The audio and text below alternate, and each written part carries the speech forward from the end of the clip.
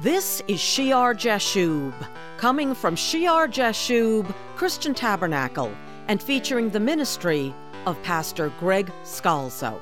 Today, we are continuing a Heavenly Authority sermon on prophecy in the New Testament.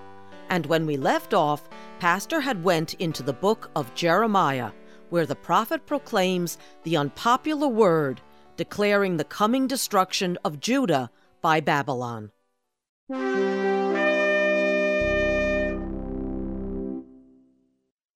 they turn on Jeremiah, and he says their everlasting confusion will not be forgotten, and it has not been.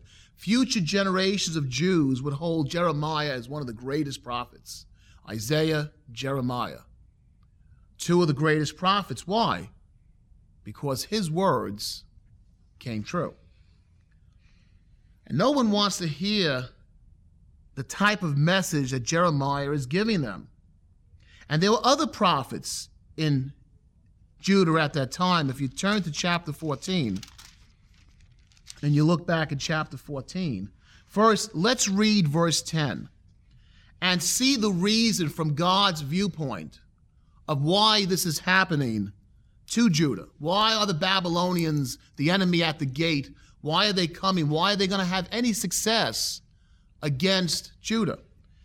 Verse 10, thus says the Lord to his people, thus they have loved to wander. They have not restrained their feet. Therefore the Lord does not accept them. He will remember their iniquity now and punish their sins. Then the Lord said to me, do not pray for this people, for their good.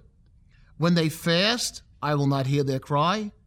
And when they offer burnt offering and grain offering, I will not accept them. But I will consume them by the sword, by the famine, and by the pestilence. So God has set his mind on this. He will bring destruction upon his own people. Is that his heart's desire? Is that what God wants? He sits around wanting to punish his own people? No. He gives clear reason here. This has gone on for over time, over centuries. They haven't restrained their feet. There's a lack of restraint. Self-control will be an important part of the message we will read on in 1 Corinthians chapter 14. They have sin, iniquity, and they wander. That's the reason. And so he won't hear the prayers. He won't accept the offerings. You notice they're still religious, right? They're still making the offerings. They're still praying out to him. There is a form of godliness, but it doesn't please him. It doesn't push aside what he has planned for them because it's not deep in the heart. It's on the surface. Now, as you read on, you read about the other prophets I was telling you about. Verse 13. Then I said, Jeremiah says after he hears this from the Lord, don't even pray for this people. He says, then I said, Lord God, behold, the prophets say to them, you shall not see the sword, nor shall you have famine, but I will give you assured peace in this place. True peace, that word means. I will give you true peace in this place. That's what the prophets are saying. And here I'm saying something opposite from them, Jeremiah says. And he doesn't understand it. Assured peace, true peace. Remember, this is being done in the context of chosen Israel. Not some pagan nation, not some nation like Egypt or Syria that goes after other gods. These people are sacrificing, they're offering. Now, you read earlier on in Jeremiah chapter 7 that they're still offering incense to other gods at the same time. They still have a muddied form of religion, but their central God is Yahweh. And these false prophets, as news is starting to come of what's going on in the world around them, the false prophets are telling them, nothing's going to happen to you. You shall not see the sword. You're not going to have famine. You are not going to have anything but peace, a short, true peace. And you can perhaps imagine what they said. They might have said to them, you are the children of Abraham. You are the children of the covenant with God. Were they? Yes, right? God has a special love for you. He parted the Red Sea for you. He drowned the Egyptians for you. He made the walls of Jericho come down for you. Joshua could speak the word and the sun stood still in the sky for you. Did he? Yes. He can, by a word of his mouth, open the ground and swallow up these Babylonians, the Assyrians, or any enemy against you. And can he? Of course he can. Right? Isn't he Jehovah Jireh, the Lord our provider? Isn't he Jehovah Shalom, the Lord our peace, true peace? Isn't he Jehovah Elohei Israel, the Lord, the God of Israel, not the God of the Babylonians? So why fear those Babylonians? Why fear them? Now, that's a true message. You've heard me preach that message here many times. And he indeed would give them a short peace in that place, right, many centuries later with Jesus Christ. Is their God a God of peace? Is he the shelter and strength? Yes. But listen, this is the important part. This is where people get confused. This is where their confusion becomes so great that it becomes a testimony to the prophet Jeremiah throughout all the centuries. It isn't just the truth. It's not only the truth of what you say, but the truth of its application to the situation. And listen, the whole truth, not just part. The whole truth. The false prophets could have been saying things. They're not saying things like the cultic Egyptian prophets. They could have been saying things that were 100% true, but they were only part of the story because God was very mad at those people. And while all the things that they were saying could be true, it wasn't going to change the outcome. And the people might have enjoyed it, they might have liked it, but it didn't help them at all. It was to their eternal confusion.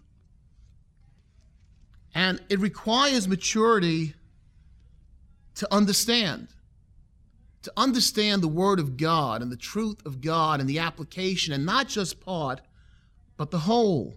They're not speaking about Baal or Moloch or Asherah. They're speaking about the one true God who does indeed love Israel.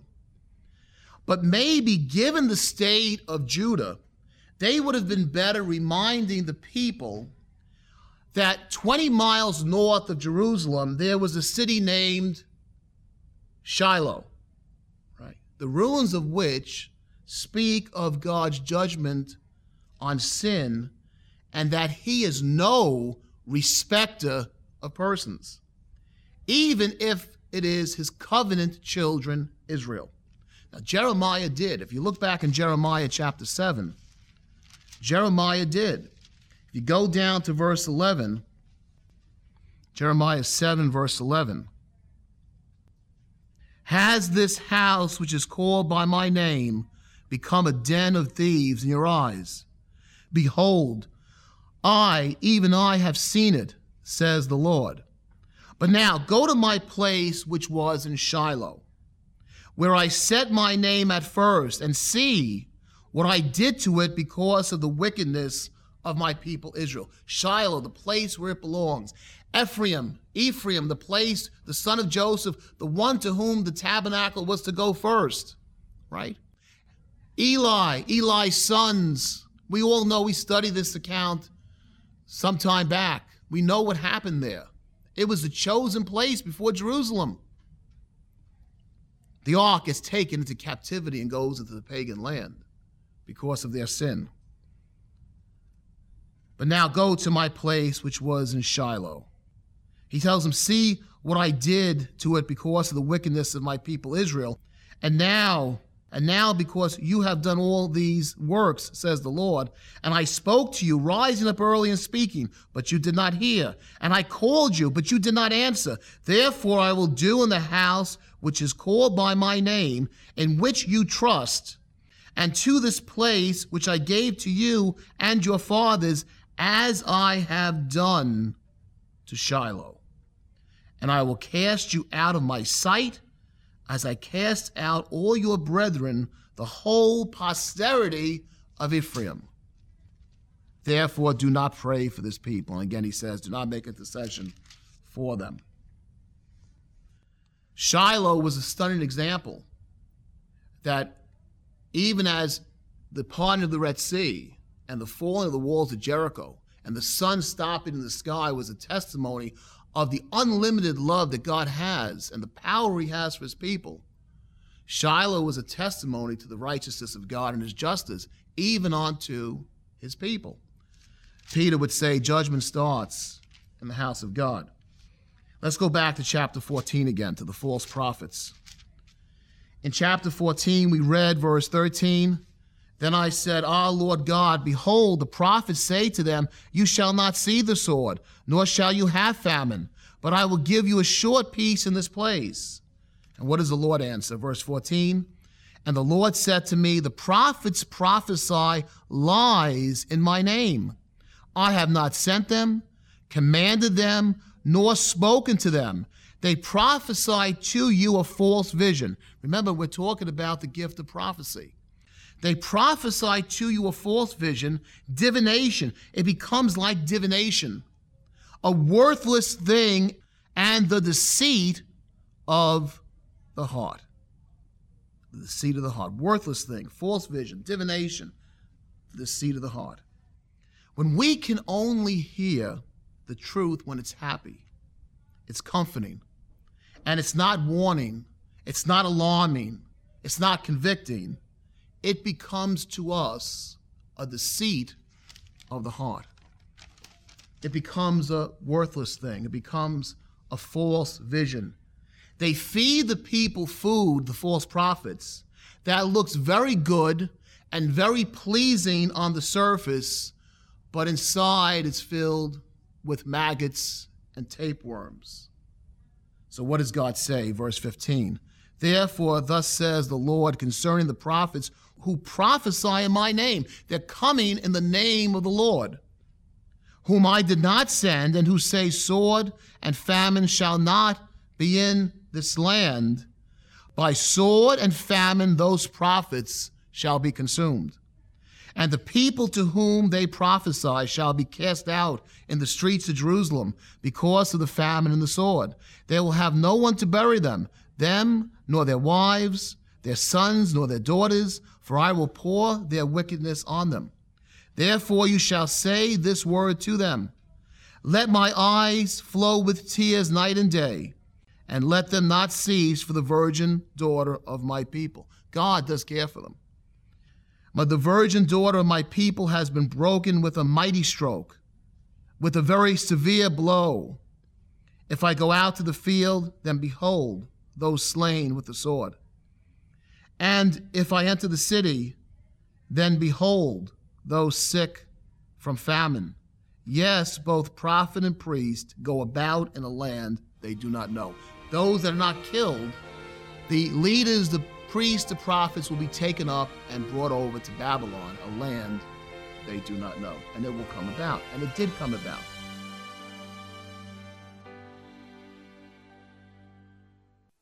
Visit us on the Shear Jashub Christian Tabernacle YouTube channel. The Sunday message is live streamed at 10:30 a.m. You will find a link at shearjashub.org.